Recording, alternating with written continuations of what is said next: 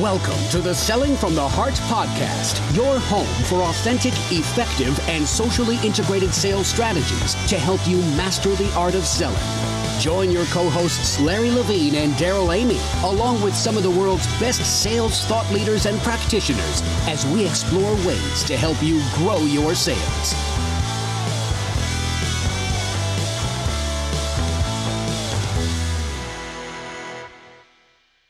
Hello, and welcome back to the Selling from the Heart podcast. Your co-host, Daryl Amy, here today with Larry Levine. What's going on, Larry? I'm jet lagged. I survived the Mediterranean, but it was awesome. Oh, okay. Actually, so normally we get to hear complaining about the weather in California. Now you've survived the Mediterranean. I'm so proud of you, Larry. You're such a fighter. And I know slumming it in the villa in Greece, and I even heard that you had to walk like 5 miles uphill both ways in the snow to get a picture with Mike Weinberg's t-shirt. Like, you really had a rough time, dude. Yeah, well, it was funny. So I'm at my Kiwanis meeting this morning, and most of them follow me on Instagram. So they said, did you actually work while you were there? Because we saw like 4 work pictures, and the rest of them were all like you were R&Ring it. And I go, well, you have to understand the client that I worked with didn't really want pictures up on social, so I had to respect them. Otherwise, I would have. But I survived. I got home at 3:00 in the morning. It took me 25 hours to get home from Athens, Greece to Los Angeles. Well, hey, after what's about exciting? 3 days. I'm glad you got to go over there, and I'm glad that Selling from the Heart is resonating literally around the world. And if you're new to the podcast, by the way, welcome. You've joined a growing community of sales professionals that are dedicated to being genuine, being authentic, delivering real value, doing the hard work. We call it Selling from the Heart.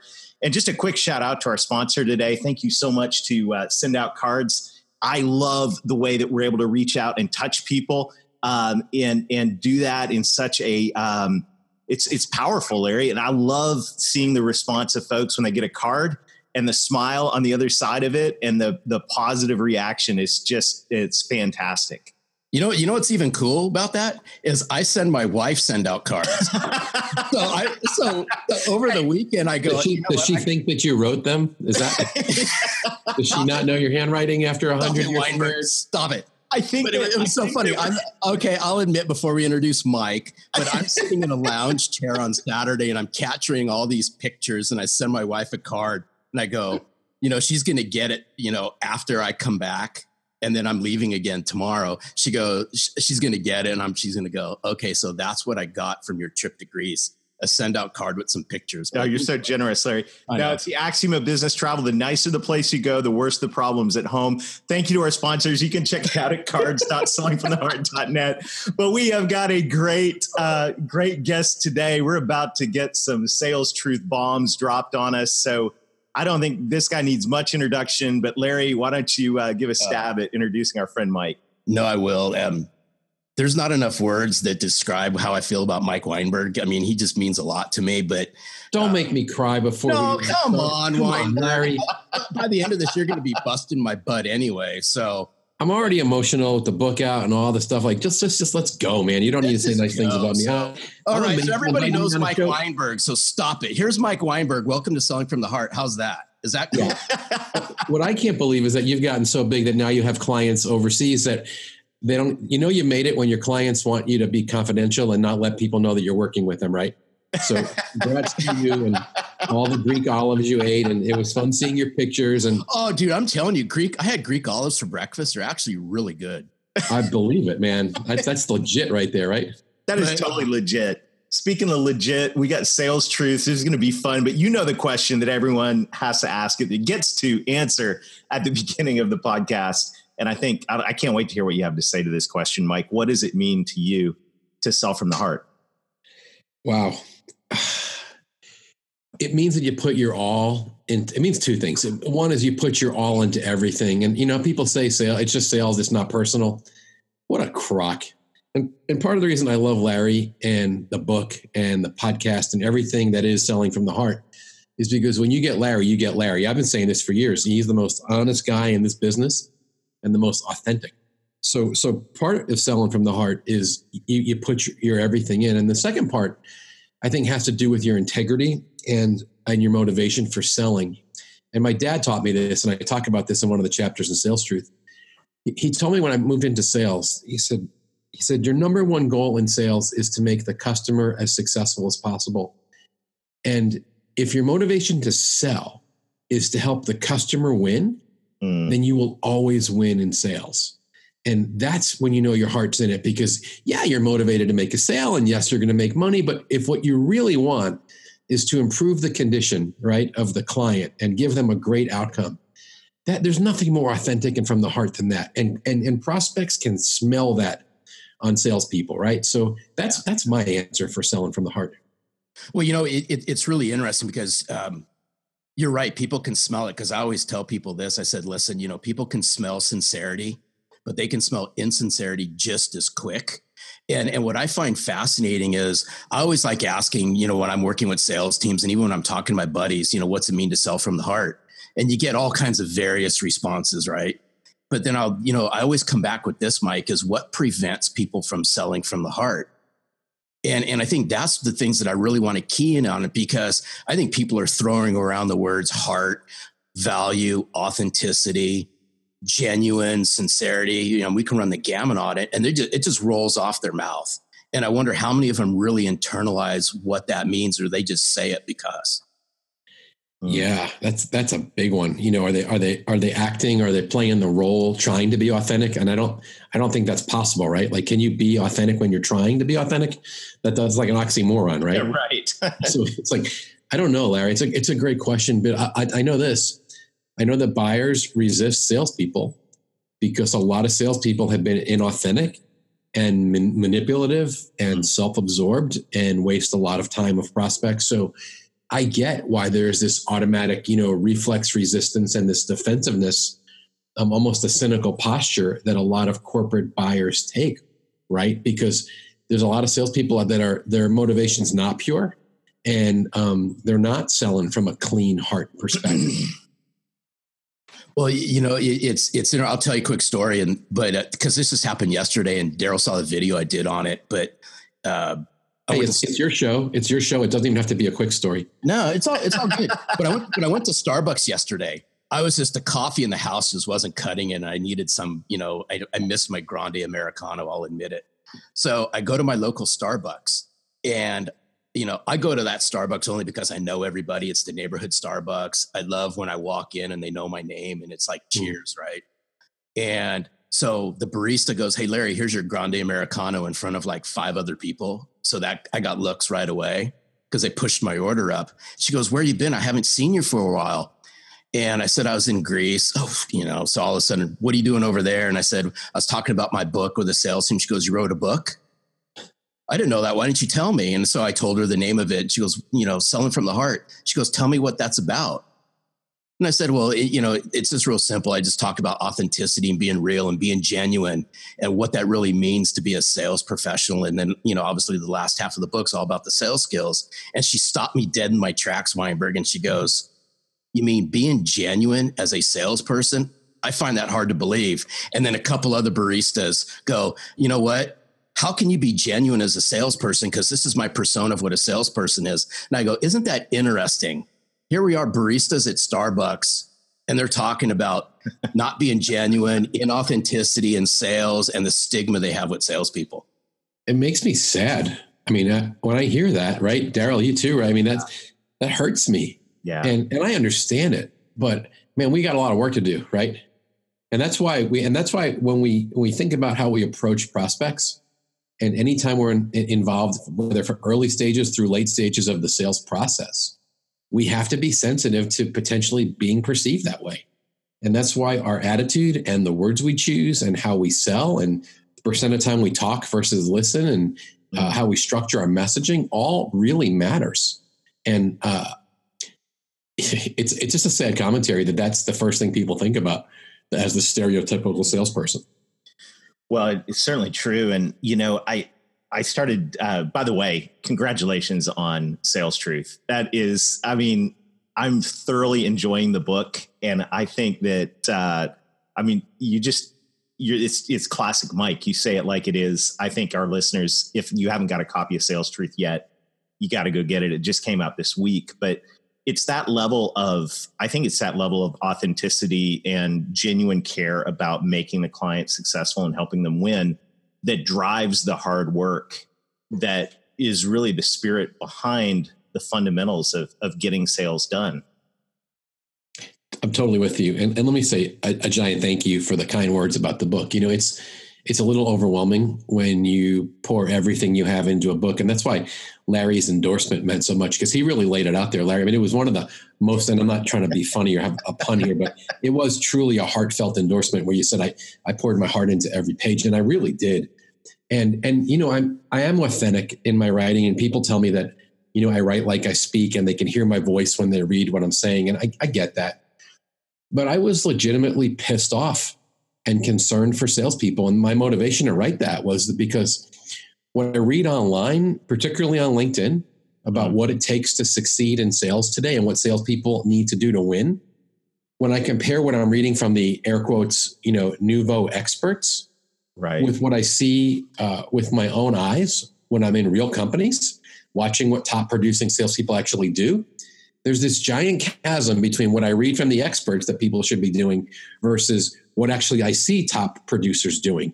So I was authentically angry, righteously angry at the charlatans in our business that preach a lot of nonsense. And I felt like because of the platform I had and the success of my other books, I was in a place where it was okay to take a risk and just call it like I see it. And that's what I did. And I'm sure we'll get into some details there, but my anger there was driven by my authentic love for salespeople and the profession, and wanting to protect salespeople from the nonsense and garbage that passes for sales advice, particularly in LinkedIn articles today. And that's what motivated me to write that. And I applaud you for it, because Daryl knows me real well. Mike, you know me well, is I always spoke my mind, and maybe it's because I grew up in Los Angeles my whole life. And that's just the way I was. I remember a long time ago, I hired a business coach, Mike, and he really taught me. He says, hey, you know what? He goes, you just got to talk to people like they're your friends. But more importantly, when you're at that executive level, you just got to tell it like it is in a professional way, because they will appreciate it. And what's really interesting, and I'm starting to see this, is has social played a part in my life? Absolutely. It's played a part in yours, Mike. It's played a part in Daryl's. And I don't think we're discrediting it. But what I found in the short time that I've been doing what I'm doing is that social's shining a big, huge spotlight on what we can do better in the sales profession. And it's all around, the things that you talk about, Mike. It's the things that Daryl and I always speak about, is sales reps are struggling to articulate value. They're struggling to drive great business conversations with high levels of business acumen. They have poor communication skills, all these things that are at the root fundamental level that we should be doing. But unfortunately, a lot of that's getting pushed off to the side because everybody's talking about digital and social and so forth. And I just want to set the record straight. There's nobody on this podcast that's saying social is not important. What we're saying is we just have to use it in conjunction with everything else. And there's too many pot calling the kettle black. And that's the stuff that just grates at me. I'm with you. I have no agenda. And neither do I. This is going to sound weird because we're on here to talk about my book, right? And the book launch. I don't have an agenda. I don't have a process. I don't have a preferred methodology. I want salespeople to win more new sales, and I want them to use every appropriate, ethical, and effective means necessary. Our friend Jeb Blunt talks about smoke signals. So do whatever you got to do. Yeah. Knock on doors, go to trade shows, pick up the phone, tweet, blog, do it all. I'm for all of it. And there's a lot of honest people in the social selling world who would say the same thing. They're good people and they care. They have a different perspective and they want to share some of these newer methodologies, and they've gotten good at it. And I love that. I got no problem with it. And I would be a hypocrite if I said, don't use social media. I have a whole platform based on social media. I get clients from putting out intellectual property and tweeting. I get all that. But there's a loud handful of people who preach that only the new stuff works, and that everything in sales has changed, and that nothing that used to work still works. And then they not only tell you that you're going to fail if you use traditional methods, then they go even further and ridicule you and make fun of you like you're from the dark ages. What are you, a dinosaur? I mean, literally, I have screenshots of blog posts from some people who actually have said that when I started the argument, saying, wait a second, don't be saying it doesn't work. I actually have clients, sophisticated clients in defense and software as a service and big data, right? And distribution, where I can show you they're winning deals by creating their own opportunities, by picking up the phone and calling a strategically targeted prospect, beginning the dialogue right there, asking for a meeting. That's traditional prospecting. Don't tell me it's dead, because I can walk into companies and show you where it's alive and well and working. Yeah. Right. That's what gets my ire up. Right. Is that fair? No, it is. And one quick comment on that, but because I really want to hit on some sales truth stuff, but I'll go back to Outbound, because this actually happened at Outbound. And Mike, I've never even shared this with you, but it was after my first session at Outbound. I had a bunch of, I'll call them kids, right? Because they were in their 20s, and I had to ask them, right? Because they came up to me, we started talking afterwards, and they go, we really appreciate how you laid out social. But what was really interesting that they keyed in on is the stuff that they really need to work on. And the stuff that they admitted they need to work on was the value proposition, was the great storytelling, was business conversations, business acumen. Those are the things that our younger generation is struggling with as, they start working on their careers. It's not the social aspects. It's how do you do all the fundamental stuff that we all grew up with, and how do you smash that all together with social and with technology? That's good. Honestly, and I can say this about you because I've been watching you for the last few years. That's why your platform has grown, and that's why the selling from the heart message has resonated, and that's why someone asked you to go to Greece, because you are really good at combining all those pieces. The fundamentals and stuff that's always worked from a very old industry that you came out of, to blending in. I mean, there's no one more omnipresent online than Larry Levine. It freaks me out that anytime I say anything online, Larry is within milliseconds praising, re-promoting, retweeting, commenting. I mean, Larry, you're everywhere. So you're using all means necessary. But yet you're also happy to get in front of a bunch of old guys who are cynical and go, hey, listen, we could still sharpen your skills on the basics. You need better business acumen. You still need to sharpen your phone skills. You still got to ask great probing questions, right? You still got to run a real sales call. And by the way, we can help you out with your branding and online and softening up the beachhead by doing social and building your brand. And honestly, but that's why your book is so popular and why this message that you're preaching works. And it's why I think we connect so well, because there's only so much sales truth under the sun. Let's be really honest. Not that much has changed. Right. And most of what we teach is just repurposed sales truth that's been around forever. Right. And that's what makes me nuts is when people go, no, everything has changed. And what used to work doesn't work. I'm like, that's a lie. That's a lie being perpetrated by someone who has an agenda, who's trying to sell you something. And that's why I've learned it's very hard to get into an argument with some of these nouveau experts online. First of all, they have way too much time on their hands because they're in their basement or maybe their mother's basement blogging all day. They don't have clients. So you never want to get in an online pissing contest in the comments section with some social selling expert because they got plenty of time on their hands. Right. But the second, I'll stop there. I'll circle back to.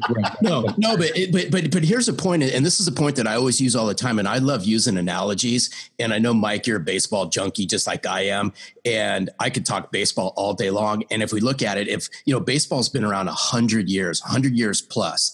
And if we look at the core fundamentals of baseball, it still hasn't changed. There's still 9 people on a field. They still, it's still the same rules, for the purpose of this conversation and in this simplest format, baseball hasn't changed in terms of the core fundamentals of baseball. Yeah, stats and all that has changed, and analytics is getting brought into the game, and people are faster, bigger, stronger, and they throw the ball harder. You don't see people going, God, baseball's so much different than it was 20 years ago. The players are different, but the fundamental aspect of the game hasn't changed. And I think that's what we're really trying to get at here is the core fundamental aspects of sales, at least in my opinion, hasn't changed. The tools and how we go about opening and engaging with conversations, building relationships, enhancing all that has changed. But if you stink at using all the outbound methods of prospecting, if you're really struggling with all that, social is going to shine a big, massive spotlight on it. And I mean, I see it. I see it all the time. I know. You can look really dumb to a lot more people really fast. You will. But I think if you look at the guys that are hiding behind their keyboard in their mom's basement, they're trying to say the rules have changed. They're trying to say that the rules of baseball are different today than they were in 100 years ago or 20 years ago. And I think they're coming to the table plank saying that this is a different game. And I think they're wrong. And I think, Mike, you think they're wrong as well.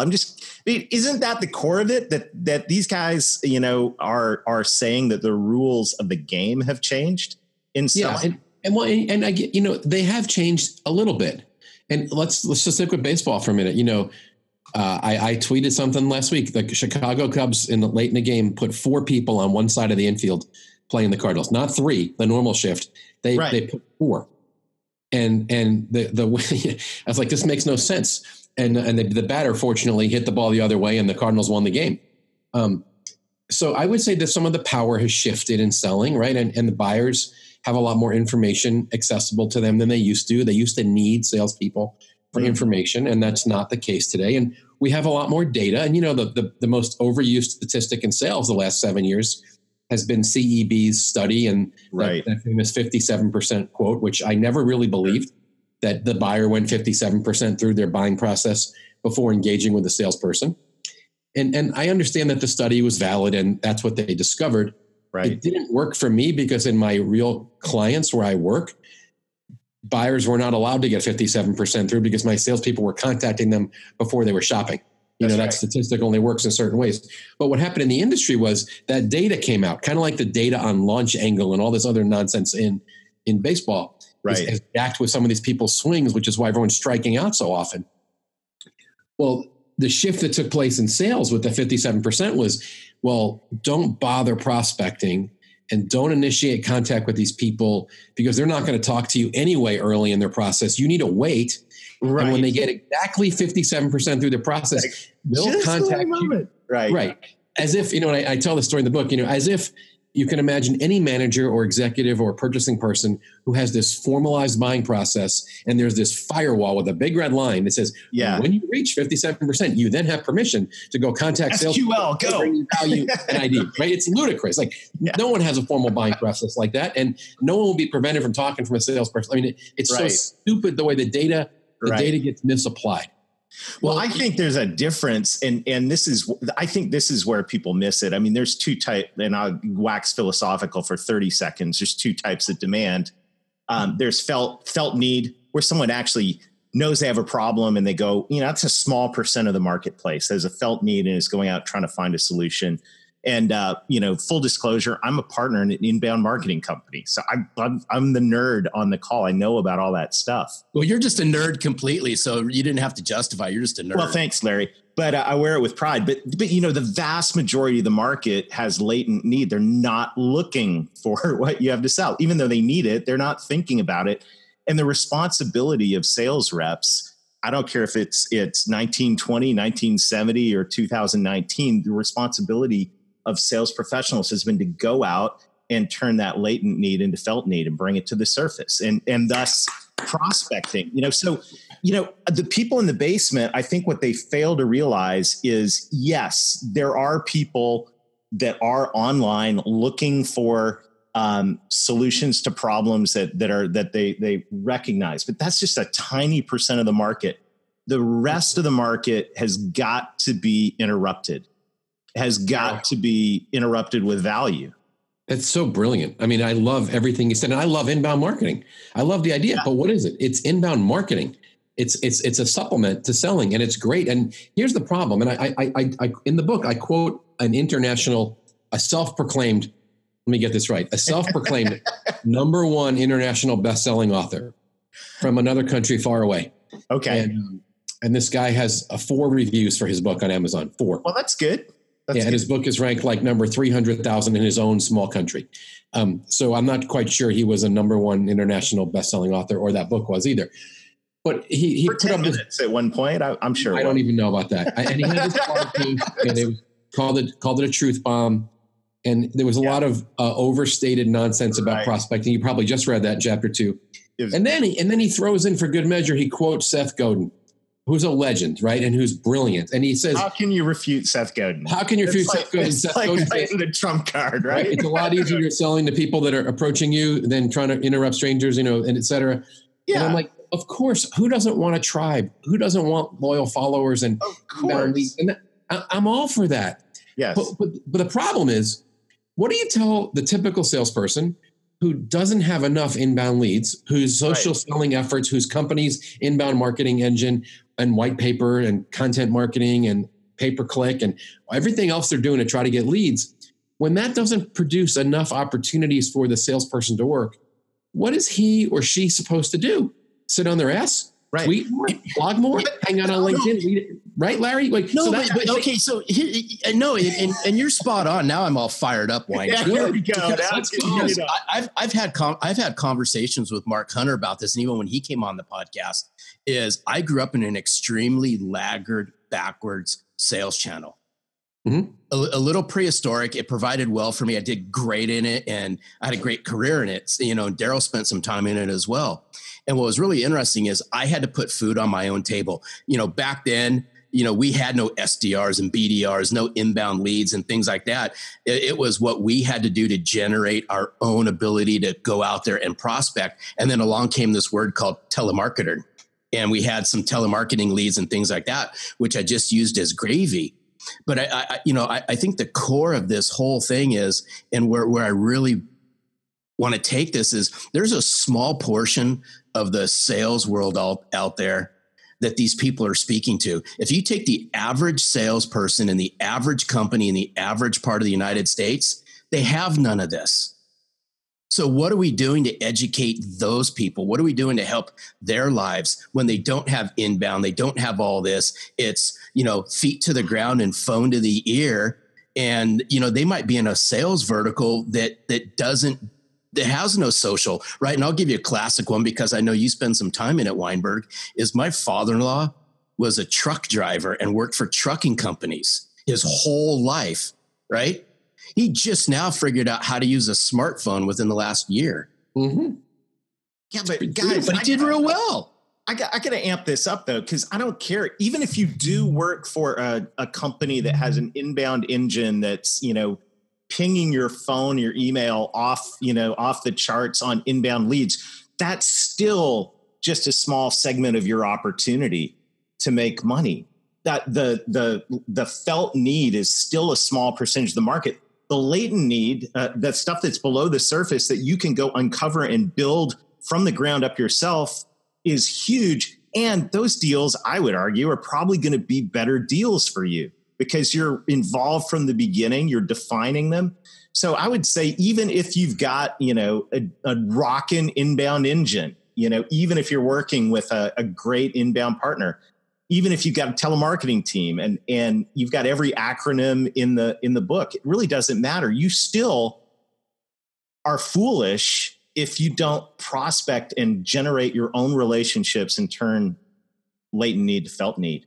No, because I go back to some of my best conversations I ever had were the ones where they weren't looking. Of course. Oh, you guys are brilliant. Because the guards are down. Yes. Everyone's guards down. No one's going, this guy's going to throw sales crap at me and I'm going to be asked the questions and so forth. Right. And this is my challenge to the sales world out there. And I ask this all the time is, when's the last time you've had a conversation that didn't involve trying to sell them something? And that stumps the hell out of salespeople because they'll only talk to somebody when they're in that mode of buying.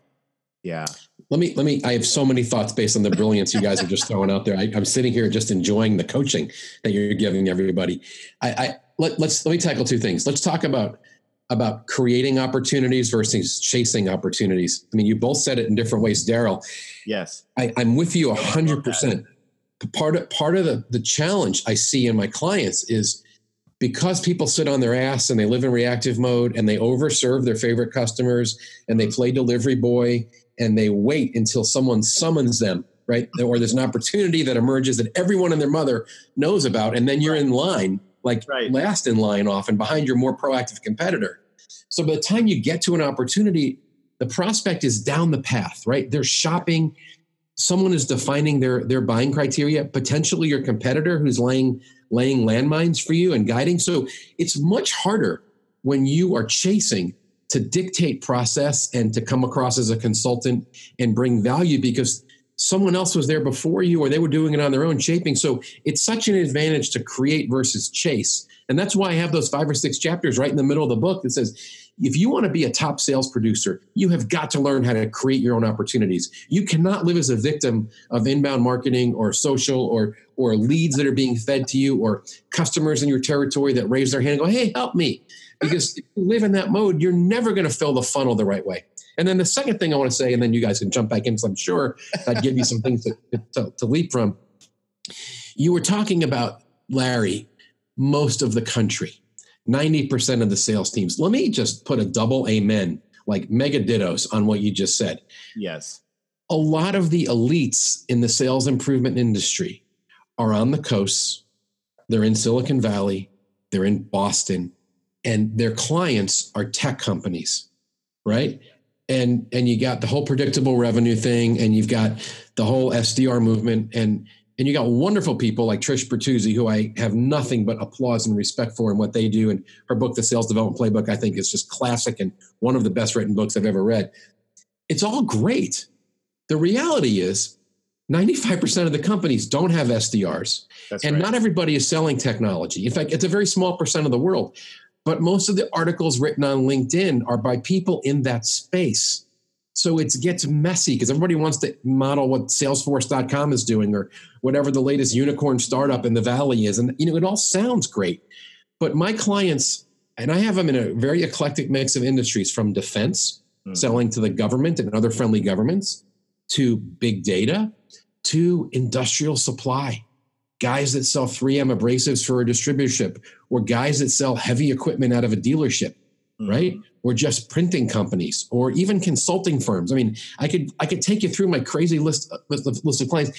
And what's written by the elites online under this crazy model where you have someone supposedly feeding you appointments, that doesn't work in the world. When you got a guy selling John Deere construction equipment, he doesn't have an SDR calling a fleet manager at some contractor, to set up an appointment so he could sell a $600,000 earth mover to them. Like, that's not that sales model. Yeah. And I love the new stuff.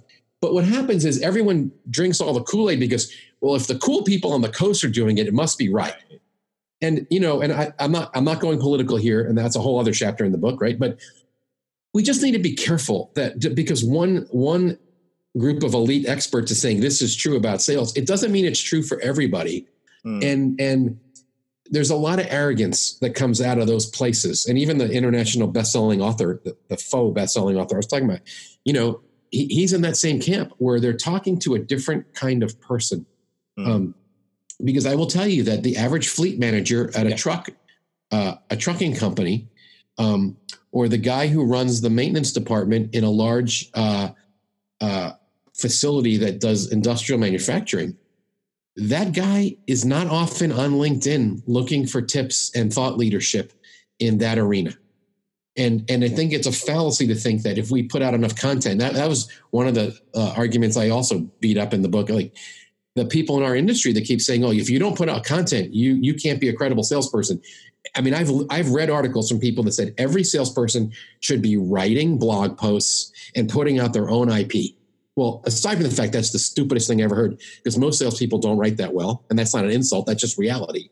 To a lot of industries we serve, there are regulatory issues and legal liability problems for salespeople putting out content. That doesn't work in a lot of industries, right? That's a foolish thing. And there's people that say, no, you should be making videos and writing blog posts instead of picking up the phone and calling a prospect saying, hey, I'm bringing a lot of value to people that look like you. Here's some outcomes we're creating. Can we get together for 20 minutes? Yeah. They're telling you that's stupid. That's old. That doesn't work. But if you write good articles, they'll come to you when they're ready.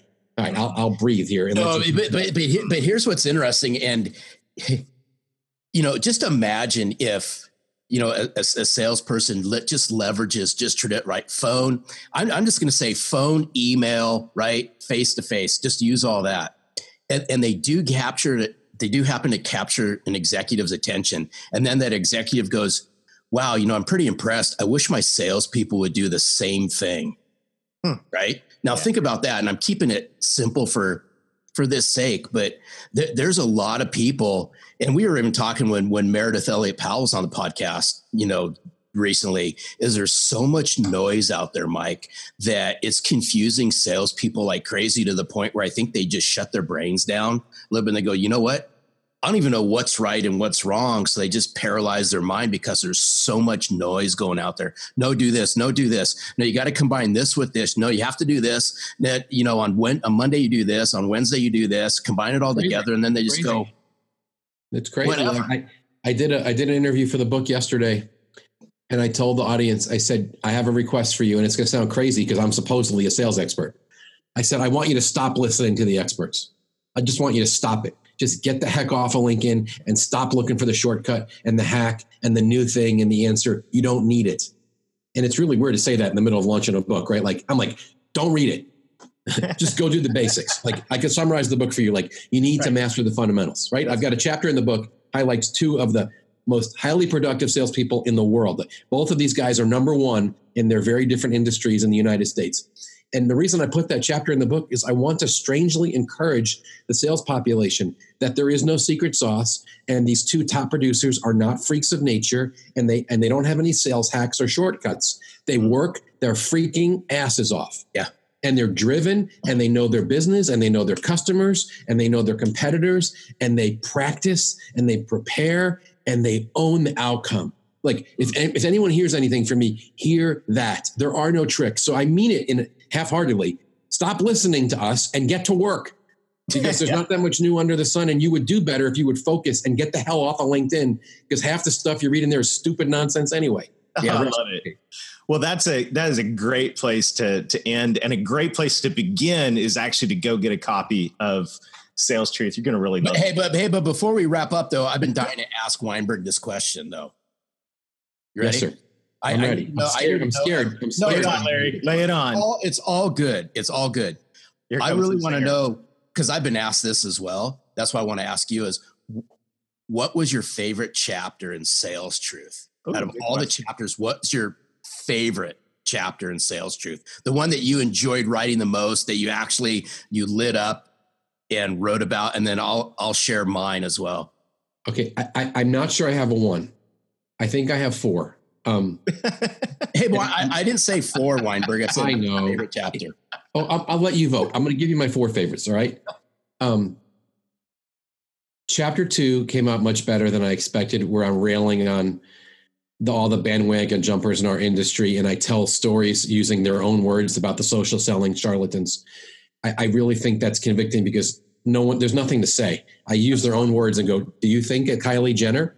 Is Kylie Jenner taking half-naked selfies of herself really the model for business-to-business social selling? Because that's what the digital sales transformation experts are preaching, right? I have their articles. I have the screenshot in case anyone ever wants to deny that they actually said that.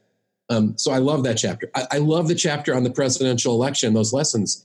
Took a big risk, but I didn't go political. I went right down the middle. There were just really interesting sales lessons for why Trump won and why Hillary lost. And I voted for myself. I have no political agenda, but I think there's lessons there. The chapter that I love reading is the one about owning your sales process and telling procurement people to pound sand. I'm not going to play your game. I'm going to get really close with the business people in your company. I'm going to bring tremendous value, and I'm going to drive process, not let these procurement weenies tell me how to do my job as a seller. Bam. But I really think my favorite chapter is the one I already brought up. It's those 2 high producers. One guy sells cars and the other guy sells financial services for like the biggest financial company in America. And he's number 1 in the country. And the car guy I highlight is number 1 in the country. Well, because I just think it's strangely encouraging that they're unbelievable at what they do. And when I show you what I observed, and I know these people both really well, and they're not my clients, so I take no credit for their success. Like, I'm just profiling what they do. You're going to read that and go, I could do a lot of what they do. I bet I could really do better. And that's why I think if there's a takeaway, I want people to go, oh my gosh, I got to stop listening to these morons telling me I need this new process, and I got to go master the fundamentals. And look, Weinberg has all these stories of normal people that have been tremendously successful. So I'm sorry, I totally botched that answer, but I'm having a hard time picking. I like it. Larry? Over to you, Larry. Larry's coughing. He's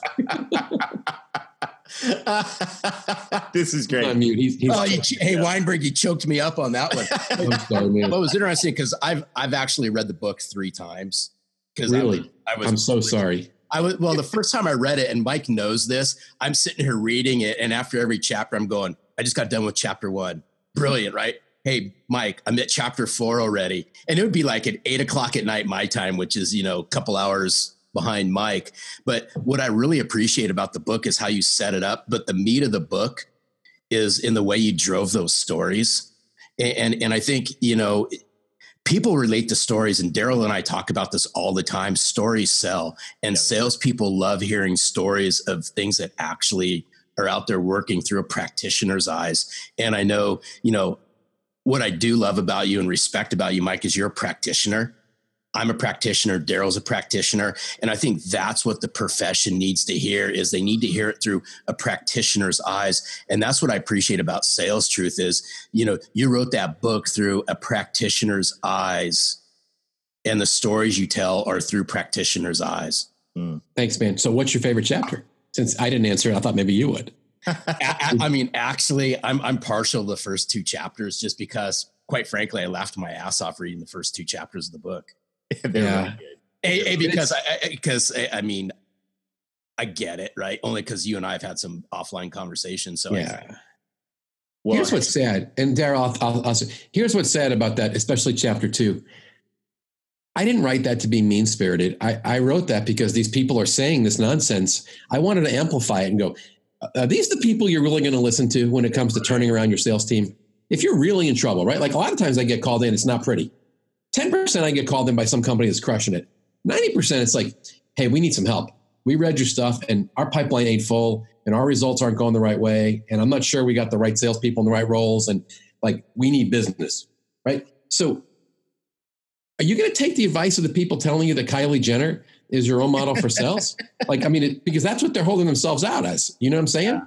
And the guy online falsely quoting Seth Godin and other examples like that. I mean, I don't think that's helpful. So I'm sorry that I had to write that chapter, but it wrote itself. You know what I'm saying? And I could go on further. I mean, I could talk about the self-declared creator of social selling. That's what he calls himself. I don't know the person. I'm sure he's a wonderful human being, but that guy has been out of work 4 times in the last 5 years.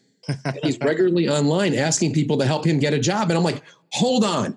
You're the creator of social selling, this panacea that's going to fix every sales problem. And you can't even keep a job, let alone run your own business and help clients. How is that possibly the answer for everybody's sales problem? Am I being mean, or am I just reflecting reality? I don't know. I mean, dude, you're spot on. That's why chapter 10 of my book, it just kind of nails what you just said. And I'll just leave it as empty suits, right? Yeah. Yeah. And honestly, I'm not this. I mean this, like, I love salespeople. My anger here really isn't at the methodology. It's at the people that preach the nonsense, because there's good methods in that medium. Yep. There are really good people in the social selling world, and I'm a fan of it. But when you take it to that level and you declare that it's the answer and that we're stupid for picking up the phone, I'm sorry, you're hurting people, because you know who believes that? It's the gullible salesperson who's struggling, who's desperate for help. And then they read that and they go, oh, see, I didn't need to pick up the phone anyway. That doesn't work. Yeah. Let me go perfect my LinkedIn profile for the 9th time this month. I bet I could tweak this summary one more time, and then I'm going to get more business. And I'm like, please stop it. Please. Oh my gosh. Well, Mike, on behalf of Selling from the Heart, thank you for telling the truth. I mean, I really thank you for thanks for standing up and representing all of us in this. I mean, I think what you've done here is monumental. Once again, if you haven't got this book, it's probably because it just came out this week. So go get it. Sales Truth by Mike Weinberg. You're really going to enjoy it. Mike, I love your heart behind this, and I love your heart for sales professionals. And we're just so proud of what you're doing. Really are. Thank you so much. That's humbling, man. I have a ton of respect for you guys and love what you're doing as well. So thanks for the opportunity to share a little bit of truth, and I appreciate the support and love your podcast. Well, we're glad you're here. Thanks to our sponsors. Send out cards.sellingfromtheheart.net. Till next week, keep being genuine, keep being authentic, keep delivering real value. create opportunity, don't chase it. And most of all, sell from the heart.